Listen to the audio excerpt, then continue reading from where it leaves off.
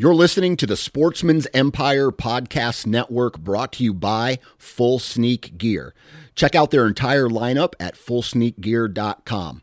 Also be sure to check out our entire stable of podcasts at sportsmansempire.com. New from Moultrie Mobile, the Feed Hub offers first-of-its-kind cellular connection and control for nearly any spin cast feeder on the market. When used with the Moultrie Mobile app, you can monitor feed and battery levels, run feeders on demand, receive alerts when feeders are clogged, and remotely adjust feeding times. The Feed Hub is ideal for anyone who maintains feeders. Remove the guesswork and save time by planning feeder maintenance before you drive to your hunting property. For more information, visit moultriemobile.com. Fully Loaded Chew is tobacco-free, long cut, and pouches that gives you the same pack, dip, spit, and buzz that you're used to without tobacco. Fully Loaded Chew comes in 9 flavors and is made with all food-grade ingredients and tobacco-free nicotine, the purest form of nicotine there is. To give us a try, head on over to fullyloadedchew.com for a $1 can of chew with free shipping when you enter the code OUTDOOR1. OUTDOOR and the number 1. Lastly, many outdoorsmen are trying to quit tobacco altogether, and Fully Loaded Chew may be that first step. For more information on our product line, visit fullyloadedchew.com. This is the Nine Finger Chronicles podcast, brought to you by Vortex Optics.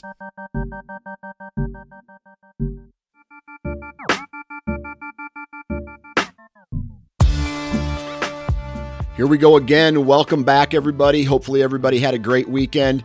This is going to be an action-packed week for us here at the Nine Finger Chronicles.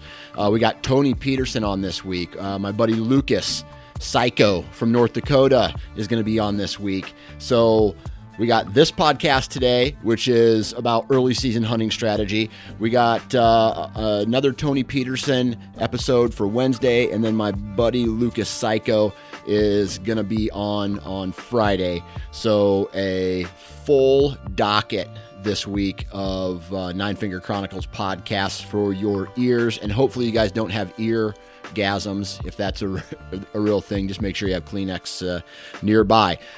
Today, we're going to be talking with Tyler Hogle from Missouri, and he is currently chasing a one buck on a particular farm near a job site that he is working on.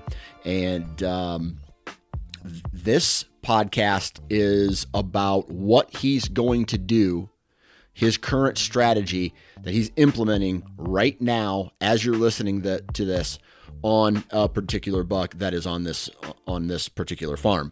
So this is an early season strategy. The cool thing about this episode is the deer hasn't been killed yet. So he is actively basically just talking through how he's going to approach hunting this particular deer. And I like conversations like that, man. It's just basically talking it out, walking through the entire process of what he plans to do, and I like it. So first things first, if you haven't listened to the Hunting Gear podcast, that podcast is all about hunting gear and equipment. We talk about boots, we talk about bows, we talk about arrows, we talk about firearms, we talk about clothing, we talk about accessories, tree stands, ground blinds, everything that you want to know about hunting gear and equipment. We cover it. We talk directly to manufacturers. We talk directly to hardcore hunters and how they make the decisions based off of maybe budget or what their needs are for gear. Really interesting podcast. Hope it's been around since 2019, so I hope you guys have all heard about it, but go check that out. Also, be sure you're following the Nine Finger Chronicles on Instagram and Facebook, and following the Sportsman's Nation on Instagram and Facebook, and comment, leave reviews, 5-star reviews, and all that good stuff. So if you're a fan of the podcast that I put out, please go to iTunes or wherever you download your podcast, give a 5-star review, and I would appreciate that. So before we get into today's episode, we're going to do some quick commercials here. First, Lone Wolf portable tree stands at lonewolfhuntingproducts.com. I am a huge fan of the Assault Hang-On and 4-Sticks. That is my go-to run and gun setup everywhere that I go, unless I am hunting on a piece that I can leave some tree stands up throughout the year, and that's really only 3 spots. I'll leave a tree stand up during in a pinch point or downwind of a popular bedding area, but typically I'm just moving and shaking throughout the countryside with 4-Sticks and an Assault, and that's how I get anywhere I need to get. If I don't need to get as high, I'll leave 1 stick on the ground. If I need to really stretch it out, I'll go as high as I possibly can on those 4-Sticks, looking for that back cover and all that stuff. So, but they have climbers. They have Alpha Hang-On, which is a tree stand with a little bit bigger of a platform. And then other than that, man, they have some accessories as well that you guys can take a look at. But go visit lonewolfhuntingproducts.com, and if you decide to make a purchase that's over $200, you can enter the discount code. Which one is it here? We got 9FC21, 9FC21, and that's going to save you $50 off of all purchases over $100 or $200. So that's a really good discount. Next, Exodus trail cameras. All right, so I talk a lot about these guys in not only the company but the cameras. So right now, man, I need to get out and go check. As far as strategy is concerned, I need to get out and go check some of my trail cameras. I haven't checked cameras in a while. I need to go do that. I got a couple cell cams that are sending some information back to me, but right now, most of the movement is nocturnal. So what I'm doing is I'm really monitoring my trail cameras this time of year in order to, if something starts moving or if it gets closer to daylight, then I need to really think about getting in the woods and starting to chase. But these guys have some really cool features along with it. They have they have a solar panel that you can plug into the cameras, and the camera will live off of solar power, and that extends your battery life. They also have a 5-year theft replacement. So if someone steals your trail camera, you can buy one back from them for half price, or if it's damaged within that 5-year warranty, you can buy one back from them at half price. So that's a no other trail camera company is doing that. ExodusOutdoorGear.com. Go check out the Lift, the Render, and the Trek are their cameras. So there's that. And then we have Excalibur crossbows. If you guys are in the market for a very durable, not over-engineered crossbow that is made from the best material from a company that's been around for a very long time, 30 years is no joke. I hope that in 30 years, the Sportsman's Nation is still up and running and kicking. But Excalibur crossbows have been around for a long time, durable. Go to their website. Check out the videos that these guys are currently launching. They show the durability. Like they're throwing the crossbow off a truck or off of a house, and then they're dragging it behind a 4-wheeler. Then they put a bolt in it, they shoot it, and it works fine. So a lot of durability, a lot of hard work behind these crossbows. So ExcaliburCrossbow.com. And then we have Ozonics. Man, it's that time of year where we are starting to get out in the woods.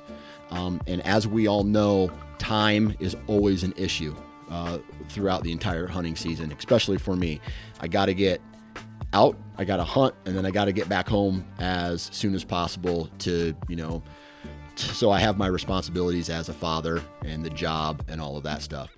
So I don't necessarily have enough time to wash my clothes between every single hunt. So what I do is I'll throw my clothes in the dry wash bag and run a dry wash cycle from one of the units. It kills all the odor. It cleanses my clothes from an odor standpoint, kills all the bacteria, and now I put that clothes back on and I feel invisible when I'm walking into the woods. And yes, you still play the wind, but these units have more than just an in-the-field application. They have an equally functional outside of the field application as well in their dry wash bag. So in the tree, they distort your scent cone. At home, they are destroying the odor on your clothes. So take that into consideration. ozonicsHunting.com. And if you do decide to purchase one of their units, enter the discount code NFC21, NFC21, and you can get a dry wash bag, a free dry wash bag with the purchase of a unit. So there's that. All right. We've done the commercials. Let's get into today's early season hunting strategy podcast with Tyler Fogel. 3, 2, 1. All right, on the phone with me today, Mr. Tyler Fogel. Tyler, how we doing, man? Doing well. How are you? I'm doing good. I'm a bit confused, though, because when you reached out to me, I thought you were from Saskatchewan, Canada, but you're not from Saskatchewan, Canada. You're from Missouri. Explain the Instagram name of why you have Saskatchewan in your name. Yeah, you bet. And the wife still makes fun of me for it today. But I travel for work. I'm in construction management. Company sent me up to Saskatchewan. Took the opportunity to hunt, fish, hike, to do just about everything you would want to do in Canada. While I was up there, extensive driving to British Columbia or back home to Missouri, talking 20-plus hours. Quite regularly every few months, and that's when I fell in love to starting to listen to podcasts, listening to you, Mark Kenyon, Tony Peterson, Hunting Public, whatever it might be. You guys would always refer to take a look at this photo on Instagram that I had of a deer walk past the camera, or take a look at how I set up this tree stand or this location. And I could never look at it. I never had an Instagram. It wasn't huge on social media. So I made up an account that I thought somebody wouldn't try to track me down and start tagging me in items, tagging me in photos that I have no business being tagged in. So I made a name, Saskatchewan Bow Hunter, when I was bow hunting up in Canada quite regularly, and just to follow you guys and then take a look at photos, and that's what stuck. I haven't changed it or added anything, and I still use it day in, day out, just to follow the social media platforms that are now out there. Nice. All right. So before we get into what, I don't know. I don't even know what we're going to talk about yet today. So this is going to be an open-ended conversation, and it can go anywhere. But you said construction management. What is it? What is construction management? Because I've had guys on here before who have said construction management, and it sounds like that can mean 1,000 different things. No, absolutely, and depending on who you work for, they might call it something totally different. The gist of it is I have a college degree in civil engineering. Didn't quite want to take the engineering route. It wasn't really my style to sit behind a desk and design. I think similar to you, I think you've done cubicle life, and that wasn't quite what you wanted to do for the rest of your life. And So I ventured out and to a company that I could utilize that degree, but still be in the field, still travel, still see the U.S. and then do shit that's exciting. Lift a 3 million pound Hersig or turbine or inverter, something of that nature. So that's what led me into the construction management. So what I actually do day in, day out is I oversee the daily construction activities, whether that's scheduled, budget, delays, conflicts, engineering, whatever it might be that's going to happen on a large $200 million job site. That is what I'm trying to manage and mitigate, and at the end of the day, make sure it doesn't cost my company a ton of money. Yeah. I tell you what, I used to work for a company, and you just said cost your company a ton of money. And we had some contracts. I worked in the sanitation world where, let's just say, a company like Tyson's Chicken or someplace, I don't know, that made food, or it was a kill plant where they killed turkeys or chickens or hogs or beef or whatever. We were contracted out by that company, our sanitation company, and then we would take a crew in there and we would clean the building every single day that they had an operation from floor to ceiling, and it had to be inspected by the USDA, and they took swabs and they checked for bacteria like listeria and all the other bad things that could potentially get people sick if it didn't go unchecked. And if we were late, if in cleaning, right, if there was a problem with on our end that prevented the company from opening up on time, we were talking about potentially thousands and thousands of dollars for every minute that we would be billed if the company didn't open up on the same time, or on the right time, so they could get their product out the door, right? So costing another company money because you're not on your game is a real thing. And man, I felt some major pressure when I was trying to get my crew, to do their job on time, so that the USDA could go through their inspection, and then the company could open up and start production again. So it was nuts. Oh, absolutely. It's there's always a bigger picture. For us, I manage the construction of power plants, whether it be a solar farm, a combustion turbine, or a steam turbine, whatever it might be. And these companies have contracts typically with the government that they have to provide X amount of megawatts by this date because they are shutting down this plant, or this plant needs an outage. And it's not usually an option for us to miss that date. If we say we're going to give them 200 megawatts of power, by golly, we better be giving them 200 megawatts of power by this date, because they have a 4-week outage on a coal plant. So we've seen it down in Texas, right? What the grid does down there, and what happens when you don't have power to these homes, hospitals, whatever it might be. It's a big deal. It's the same with your company. If Tyson's factory is down for a day, logistically, what that does to the meat market in the U.S., it backs everybody up. Prices go up.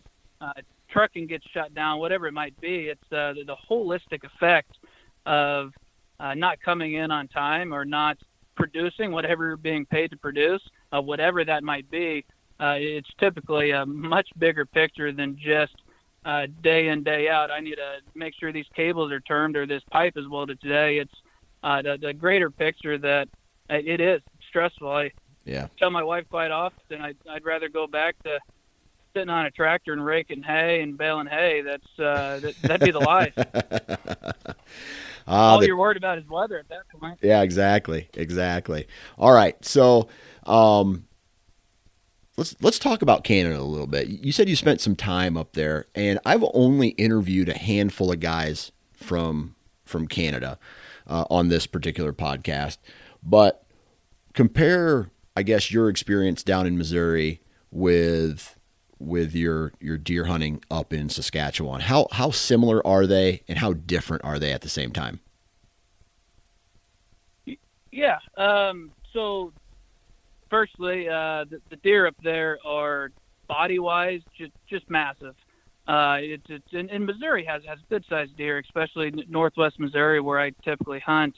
It's not uncommon to see a 200-pound deer, but up in Canada, the two whitetail I killed up there, them hanging on the wall compared to a decent sized mature buck sitting right next to it that I shot in northwest Missouri, they almost look like two different species.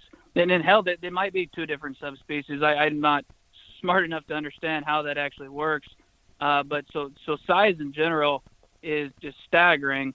And what that does as well is what you think is an average deer on camera or through a spotting scope compared to the rack and how it's associated and compared to the body of the deer. You might think you just shot a 130-inch deer, because you're so used to seeing what's in Missouri or Arkansas or Kansas, whatever it might be. But then when you actually walk up to the deer or you compare that to a similar or a smaller sized body deer, you just shot a 150-inch deer, but you had no idea. You thought you were shooting an average deer, and now you shot something that you're pretty proud of. So that right there is a big difference. Where I'm at in Missouri is, let's call it, I'm going to be off on this, 20% timber, 25% timber, the rest row crop. Row crop makes a lot more money than timber does. So I'm typically hunting it in the timber, though, next to a cornfield or bean field. Let's call it 50, 100 yards in. In Canada, where I was in Saskatchewan, it's very similar to a western Kansas, that you'll have what they call coulees, but it's just a river system that actually holds it's heavy brush. It's not even timber. It's not something you can put a tree stand in. And that's what I did my entire hunting career is I'd tree stands. I don't even care for blinds. So up there, it's a totally different mindset now.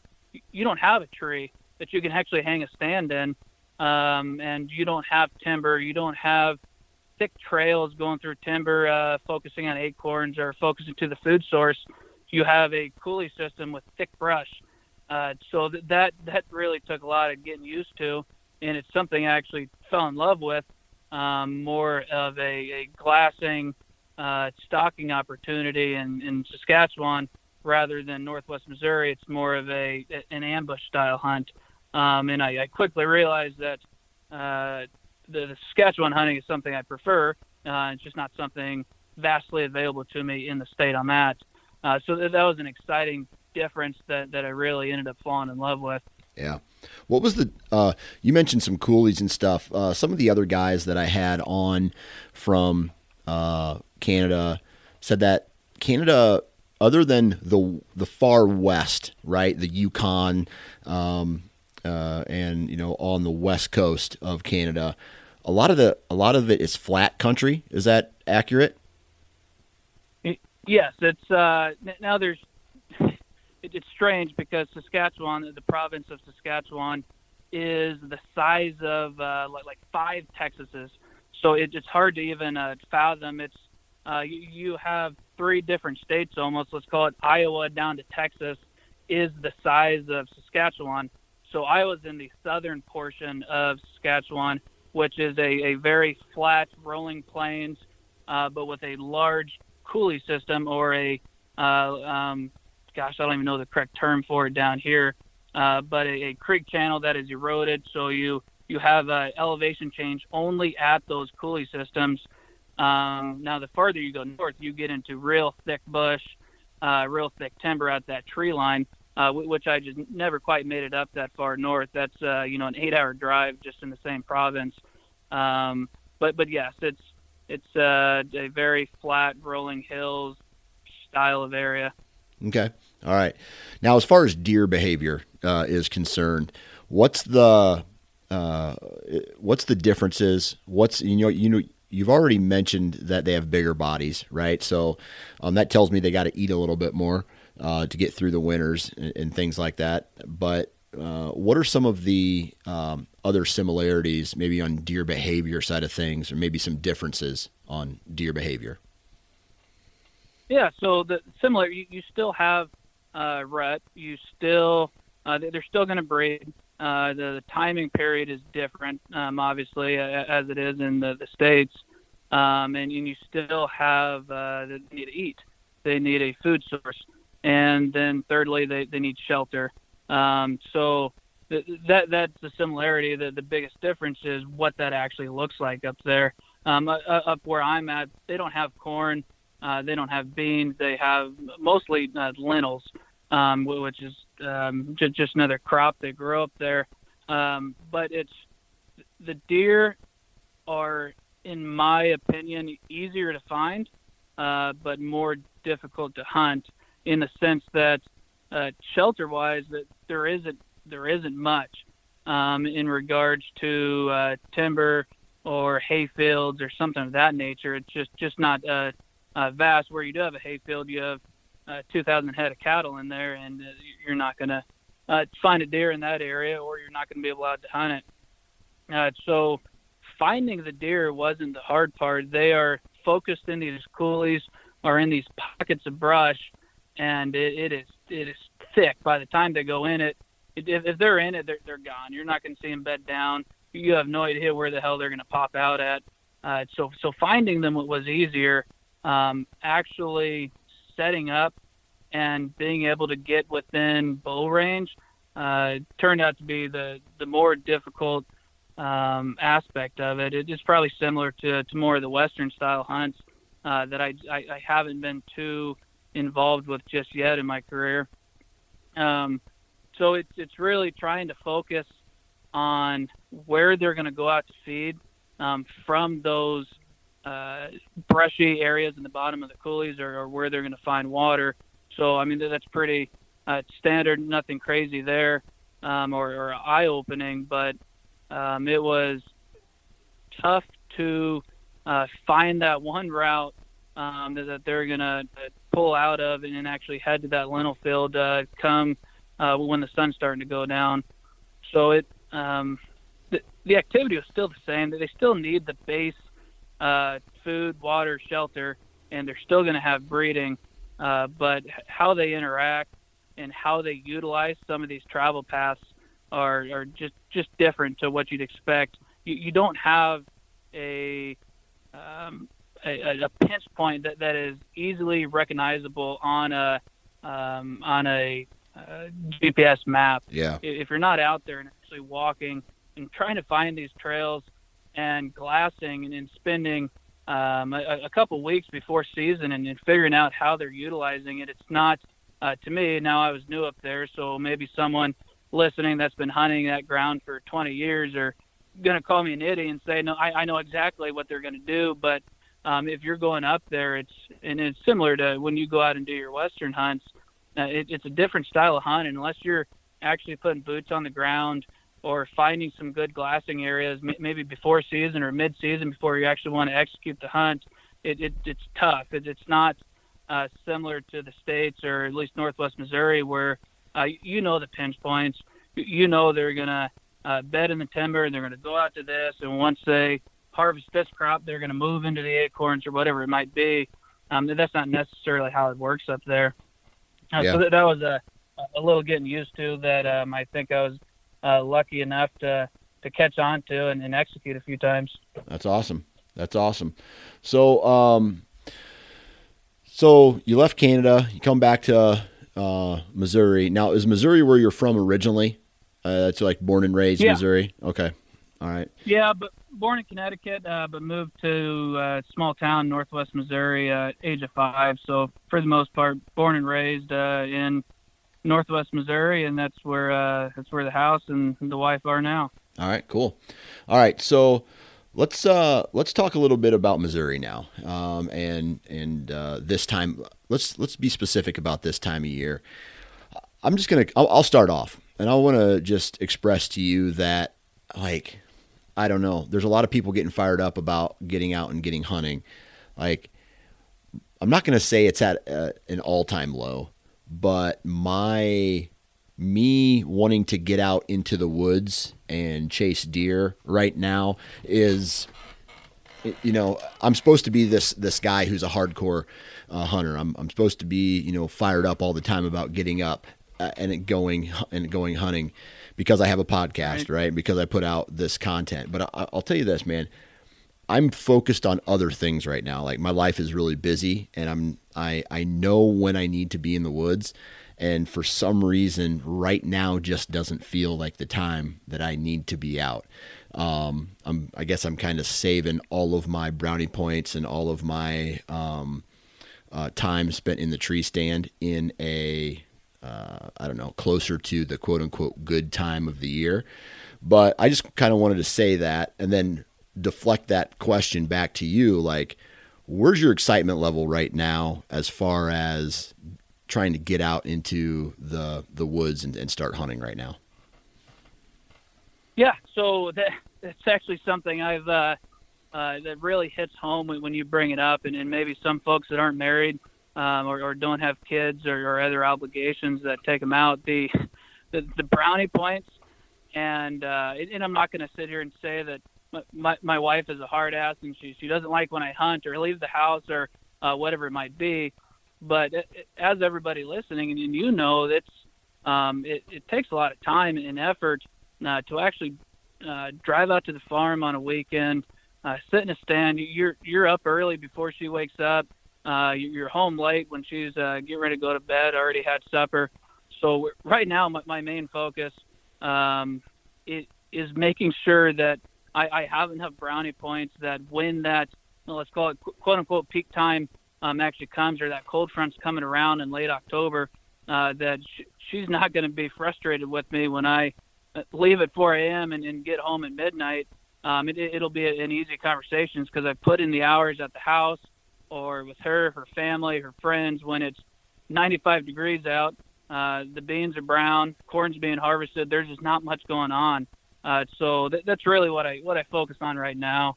Now I will say there are periods in September and October that, for instance, this year I've been able to take advantage of. The farm I'm hunting on. So right now I'm traveling for work. I'm in central Missouri, right off I-70, which really cuts Missouri in half, so just east of Columbia. And I'm hunting on a farm that, being away from home, I don't necessarily have the pressures of being home late for supper because I living on my own. So that's not a huge impact. But right now I'm excited because the farm I'm hunting on, they had late beans, and this might be the only crop of beans that are still somewhat green. And I've noticed over the last few weeks that the deer are just pounding them. They are out there like clockwork in the morning and evening, and I'm close enough that I can work till 5:30, hop in the truck, drive 20 minutes, and be in a stand by 6 and still get an hour and a half of hunting. And it's actually been quite successful in seeing deer and getting them within 60 yards. Quite haven't been able to execute and put one on the ground yet. But it's a little different than maybe what I've seen in the last 5 or 10 years that I've been hunting, that I usually stay out of the woods, and I'm more like you, trying to focus, get everything aligned, work-wise, home-wise, wife-wise, to where I can utilize the good weather. But I've been able to take advantage of that green field, those late beans, and I'm quite optimistic actually here in the next few days that the buck that's been skirting me the past week or so, I'll be able to execute that and take advantage of it. So that's something that's a little abnormal, I'd say, to what I typically be doing this time of year, outside of brownie points, shooting my bow, trying to get more familiar with a new stand or sticks, and really hone in on how I'm going to set that up, be quiet, and so yeah, that's where I'm at right now. Yeah. All right. So you mentioned right now there's a buck that you're actually on. All right. And I always ask this question: how killable is he right now? Now, do you want a 1 to 10 scale? Or? I want you to tell me whether or not you're going to kill this buck, how confident you are in it. I think I have a week and a half before these beans turn and the environment changes. We have some moisture moving in over the next couple days. The highs are now below 80 degrees, dropping down to 60. If you would have asked me at noon yesterday, I would have thought I'd be telling you right now that I have a deer in the freezer. So I'm honestly, I'm over optimistic. I think I'm at an 8 out of 10 that over the next week I'm going to be able to at least have an opportunity within range of this buck. Yeah. All right. So let's talk a little bit about what specifically this buck is doing. All right, because you've already mentioned late beans, so the beans are somewhat green right now. I know that certain parts of Missouri, just from the reports that I'm getting, had a really good acorn crop this year, and I don't know whether that was Northwest Missouri. I just heard that Missouri, as far as the whole state, had a good acorn crop this year. So I don't know if that's how, if that's good, if that's what you're seeing, and if that might deter you from, that buck making a switch from beans to acorns and vice versa, or any other type of green food source in the area. But what do you think this buck is doing right now, and what is your approach to trying to kill this buck? Yeah, this buck, to be frank, I think I can say it. He's being a real jackass. We did have a decent acorn crop here where I'm hunting now. I haven't been in the woods too much there in northwest Missouri, but here in central, it's been pretty solid, and I'm waiting for that transition to happen, and it just hasn't for this guy. Whatever the reason be, I think where I'm hunting, they have plenty abundant acorns, but he is still honed in on these beans, and like I said, he's clockwork. So the field I'm hunting, let's call it a 300 acre field maybe. So it's pretty large, and I can see corner to corner, and the surrounding tree line makes a horseshoe there. So I sat in a stand. I think you spoke about it, and I have a similar mindset that observation stands, they don't do me much good. I can observe from a killing stand as well. So I think they're two and the same there. So every time I go out, it's not the intent just to see it; it's to have them within that 40-yard range. So where I thought he'd be, one night he comes out in the other corner. I pack up, move my stand, reset in that corner, and sure enough, he's now coming out of the other corner. So he's really playing tag with me right now, and it's just a matter of picking the right day and the right corner of the field. And I think it's going to happen. I really do. Over the next 5 days, I think he's going to slip up. I don't think it's a matter of me being too loud, him catching my smell. I don't think it's that. I think it's luck of the draw of where he's wanting to bed that evening or which route he's taking to the beans. So we're playing cat and mouse, and I think it's just a matter of time, putting hours in the tree stand. I don't think I'm hurting my chances by being out there too much right now. Seeing what I'm observing, he's not on edge. I'm not spooking him when I get out of the stand. My entry and exit route is pretty top notch right now, with it being in the field and me being able to exit through some timber outside of him. So that's my strategy, is just get out there and spend time in the woods, spend time on that field edge, and I think one of these days he's going to mess up, and I'm going to maybe call it get lucky, but pick the right corner of the field that he's going to come out of that evening. Okay, cool. So how do you envision this going down? Knowing what about the property, the buck. Is this a buck that you've had history with, or is this a first-time customer on your radar? Yeah, it's actually first time. So with my career choice, I bounce around to 2, maybe 3 states a year, depending on how long a project is. So this is a farm that one of the guys on the job site, his uncle owns it. His uncle hates the deer. They mow down his bean crop every single year. He just wants them out of there, which is music to my ears. Can't hear anything better than that.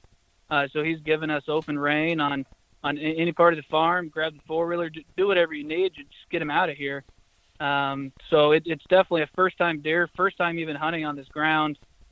Spent before season a couple hours a week walking with that other guy here on the job site, getting familiar with it, and it just happened. Didn't even have him on camera. We have a few cell cameras set up. Hadn't seen them. Have a few other decent deer that we haven't seen on the hoof yet. But first time deer, knew nothing about them, and just happy to have the opportunity that this farmer hates deer and that he loves hunters. So it's worked out well for me so far. Good deal. All right. So he hates deer. Do you feel obligated to stack a couple does up because he's letting you hunt this farm, knowing that, he's letting you hunt there because he feels that you're going to get rid of some deer for him? Do you feel that you need to kill some does on top of hunting a buck? Absolutely, and that's the plan. I have not passed up on a doe yet, and I won't, because I do have that obligation to him. I told him I'd shoot whatever walks out in front of me if it's a legal deer. We do have a 4-point restriction, so that not going to do anything of that nature. But I might even consider shooting a younger 2.5-year-old buck, just to help him out, because that's really why he has me there. I mean, we're not best friends, or I'm not going to see him over Thanksgiving, so. That is why he wants me out there. So if a doe walks in front of me, and I have no idea if the buck's following her or not, I'm shooting that doe. He calls me when we leave the field every evening. Hey, saw your truck out there. How many did you get? Well, I didn't get any yet. Oh, damn, let me know. Try to get them all. So, it just so happens, though, there's 2 bucks. There's one that's pretty small that's hanging around with this guy still. And then there's this one that I'm after, maybe 3.5. He's no record holder, but he's it's a decent deer, mature deer. But he's still hanging out with 5 or 6 does. They come out from the same area. They're still bunched together, and they're still mowing down his beans. So if one of them gives me an opportunity, it's going to happen. Yeah. I actually have a story. I went out last night. I'll keep it short, but we were watching the deer. I say we, my buddy there was a couple hundred yards in a different area, a different tree line, and this buck came out again, opposite side of the corner, and there just happens to be a ridge or a crest in the middle of this bean field, and I saw him, and he's a good distance away, and they were not making any moves to head towards my way, but they looked like they were headed north a bit to a little bit greener of an area. It's just now starting to turn yellow. So along one of these tree lines, it was still fairly green. So I thought he was going to be walking in that way with the other does.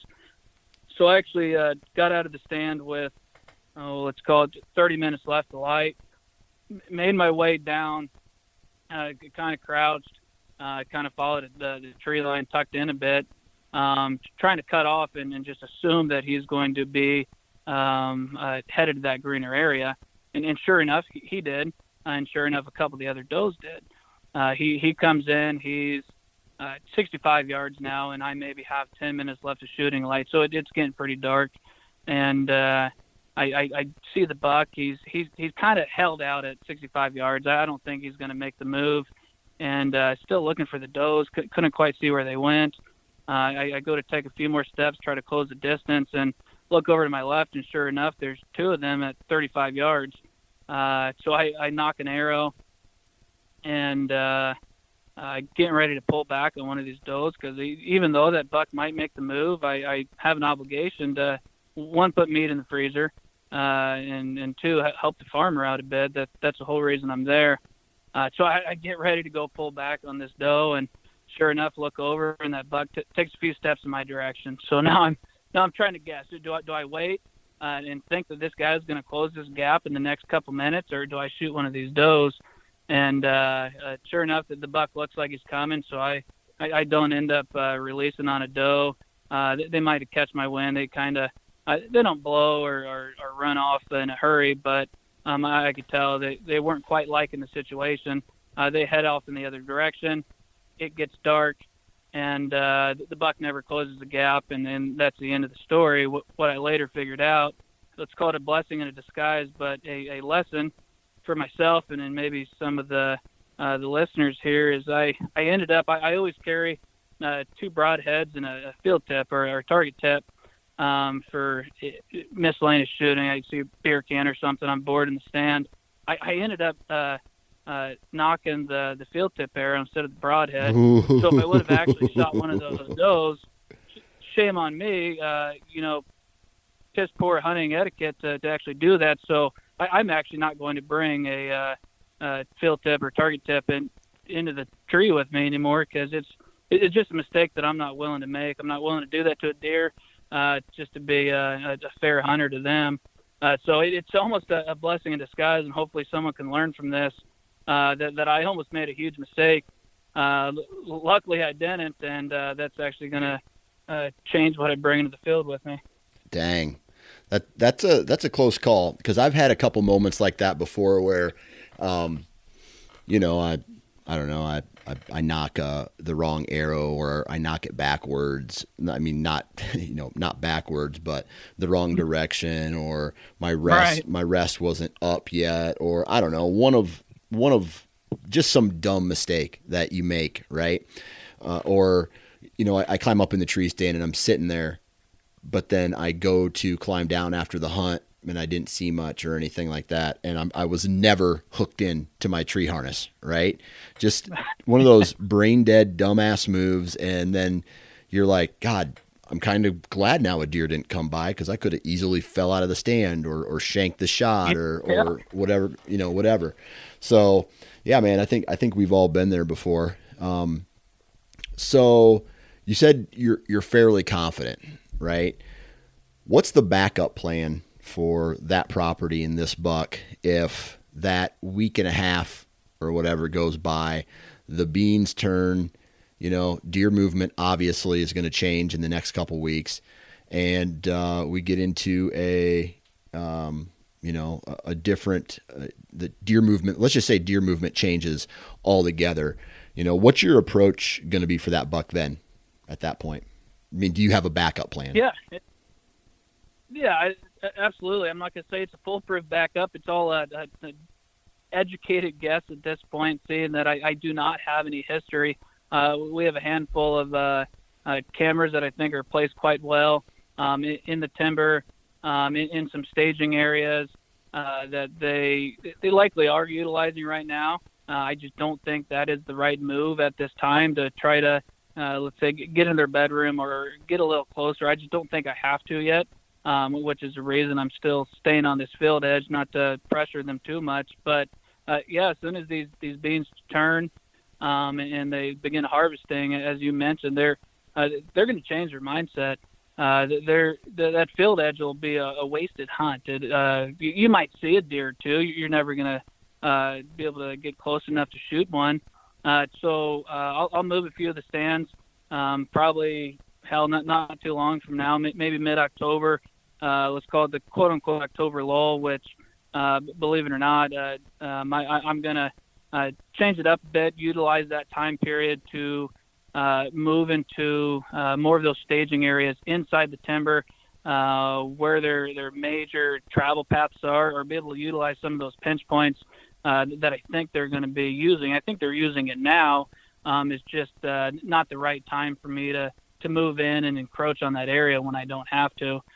So it'll be, let's call it a little more aggressive of sets, move closer to their bedroom. I have a pretty good understanding of the 2 or 3 areas that this guy typically beds. Now, once rut hits, it's all a toss-up. I'll focus more on those pinch points.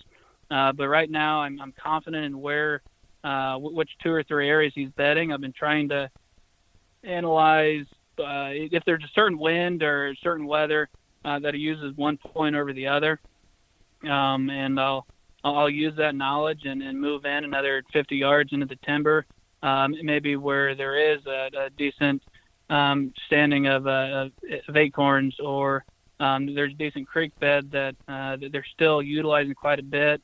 There's a decent creek crossing that just gets hammered. It looks like a cow path right now. Which any other time of the day or any other time of the year, if these greens weren't late, that's where I'd be anyways. So I do have a few areas that we have cameras on they're using. It's just not the right time for me to quite move in there, just based out of necessity. So I'll fall back a little closer into there and really start looking for those acorns or those water sources, depending on how dry it gets out here. Yeah. Okay. All right. So you do have a little bit of a backup plan, but you're confident. You're thinking you're going to get the job done in the next couple days. Are you mobile every night, or do you have like a handful of tree stands up right now that you're kind of rotating through based off of wind direction? Yeah. So we have my buddy and I. We have 3 or 4 stands up. 2 of them, I'm not going to call them mobile stands. We will move them when the time comes, based on maybe what we're seeing there. But as of right now, just with such a short window that I have to actually get out. It's just about an hour from when I leave the job site to when shooting light is. So I don't move every evening. I have moved 2 or 3 times now based on I think it's coming to that corner, or hey, it's going to be a north wind tomorrow. When I get out of the stand, let's go ahead and place the stand there, knowing that I have a very small window, and they're going to be, if they're not in the field yet, when I get out there at about 6 o'clock, they're on their way. So that window to actually move my stand and install it and be quiet and stealthy enough is very small. So I try to utilize, if I'm going to move the stand, I usually do it when I get out of the stand that evening, if I'm not going to bump the deer from where they're at, and then try to pick another spot so that next evening or in 2 or 3 days, maybe when that area calms down a bit and it's a similar wind to what it was the night I saw them come out of there, I can hop in that stand and see if I can get lucky. Okay. All right, man. Well, it sounds like you got a plan, right? And a plan is better than no plan at all. Just, you know, I'm the kind of guy who likes to shoot from the hip a lot, but that's also gotten me in trouble a lot as well. All right. So on this particular farm, you have an idea of what you got going on, but are there any particular deer that you are excited about on any of your other farms that you're going to be hunting this year? No, absolutely. I'm real giddy about 2 of them, and they've been very regular. Unfortunately, they're very regularly nocturnal as well right now. So there are a few deer that I've been watching through the years. Have a great mindset of what they're going to do. We just harvested the corn up there, and looking back, not last year, but the year prior when we had corn in that field, have great intel on where he went, how he changed his pattern once they took that corn out. And I'm excited now that it's out. I think just last week they were able to pick it. So as soon as I see him on hoof, I'll start spending more time back home on the weekends instead of at this farm. So I'll make the drive a couple hours.